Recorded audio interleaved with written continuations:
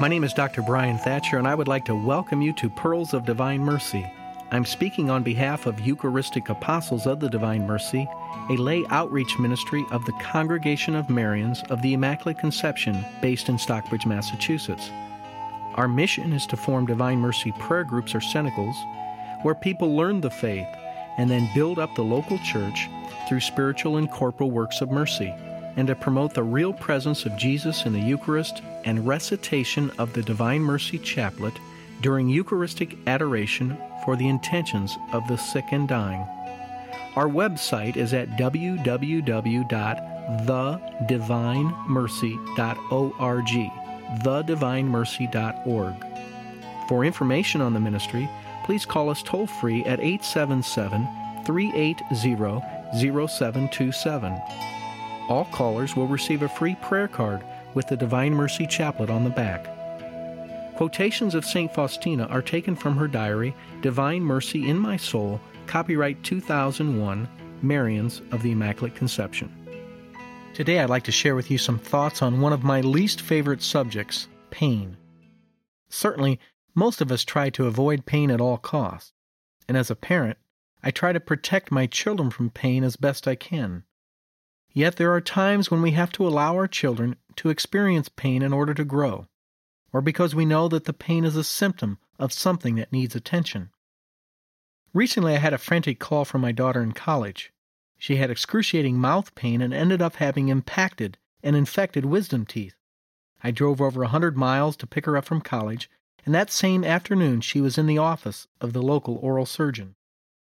My daughter was scared to have medication in her vein and be sedated, and yet I knew that this was best for her. I knew that her pain was a result of a problem that needed attention. The further discomfort, the IV in the arm and being sedated, was needed so the teeth could be removed and her problem be resolved. There are many types of suffering, yet pain is pain, and we can use the experience and grow from it.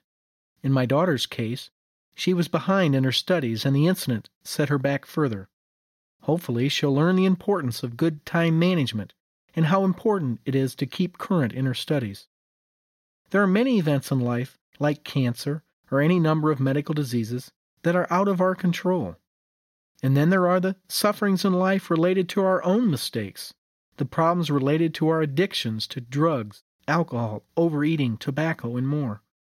It seems some of us, if not all of us, learn best from our mistakes. It is only when we have pain that goes to the core of our inner being that we are able to let go and let God. God allows suffering so we can get closer to Him.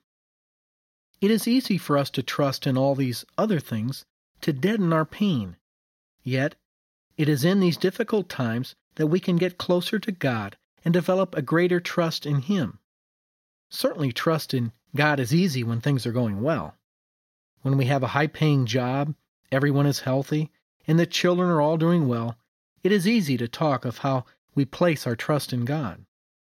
In America, many of us tend to run for the prescription bottle, the alcohol, or any number of things to lessen whatever pain we feel.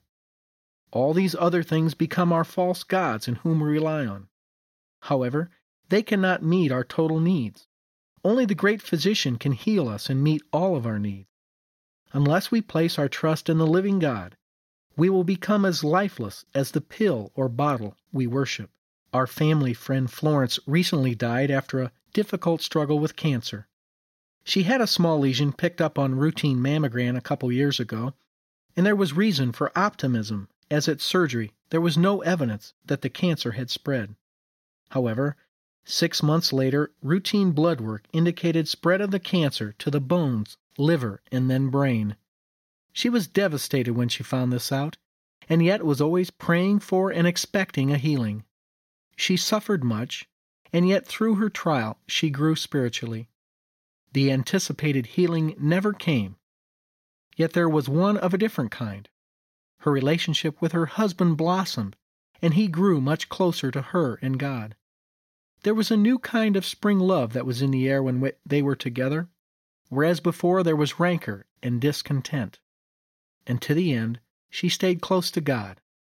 The morning she died, she received the anointing of the sick, and my wife and 3 small children were able to say their goodbyes and pray the chaplet of divine mercy for her at her bedside.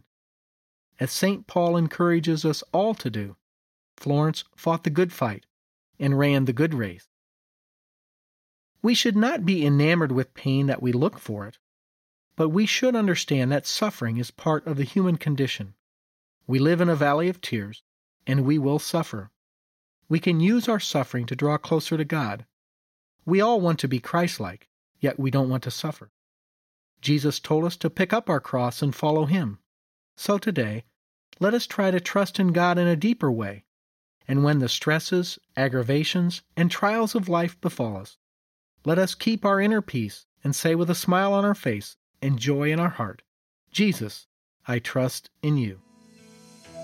Thank you for joining me, Dr. Brian Thatcher, for Pearls of Divine Mercy.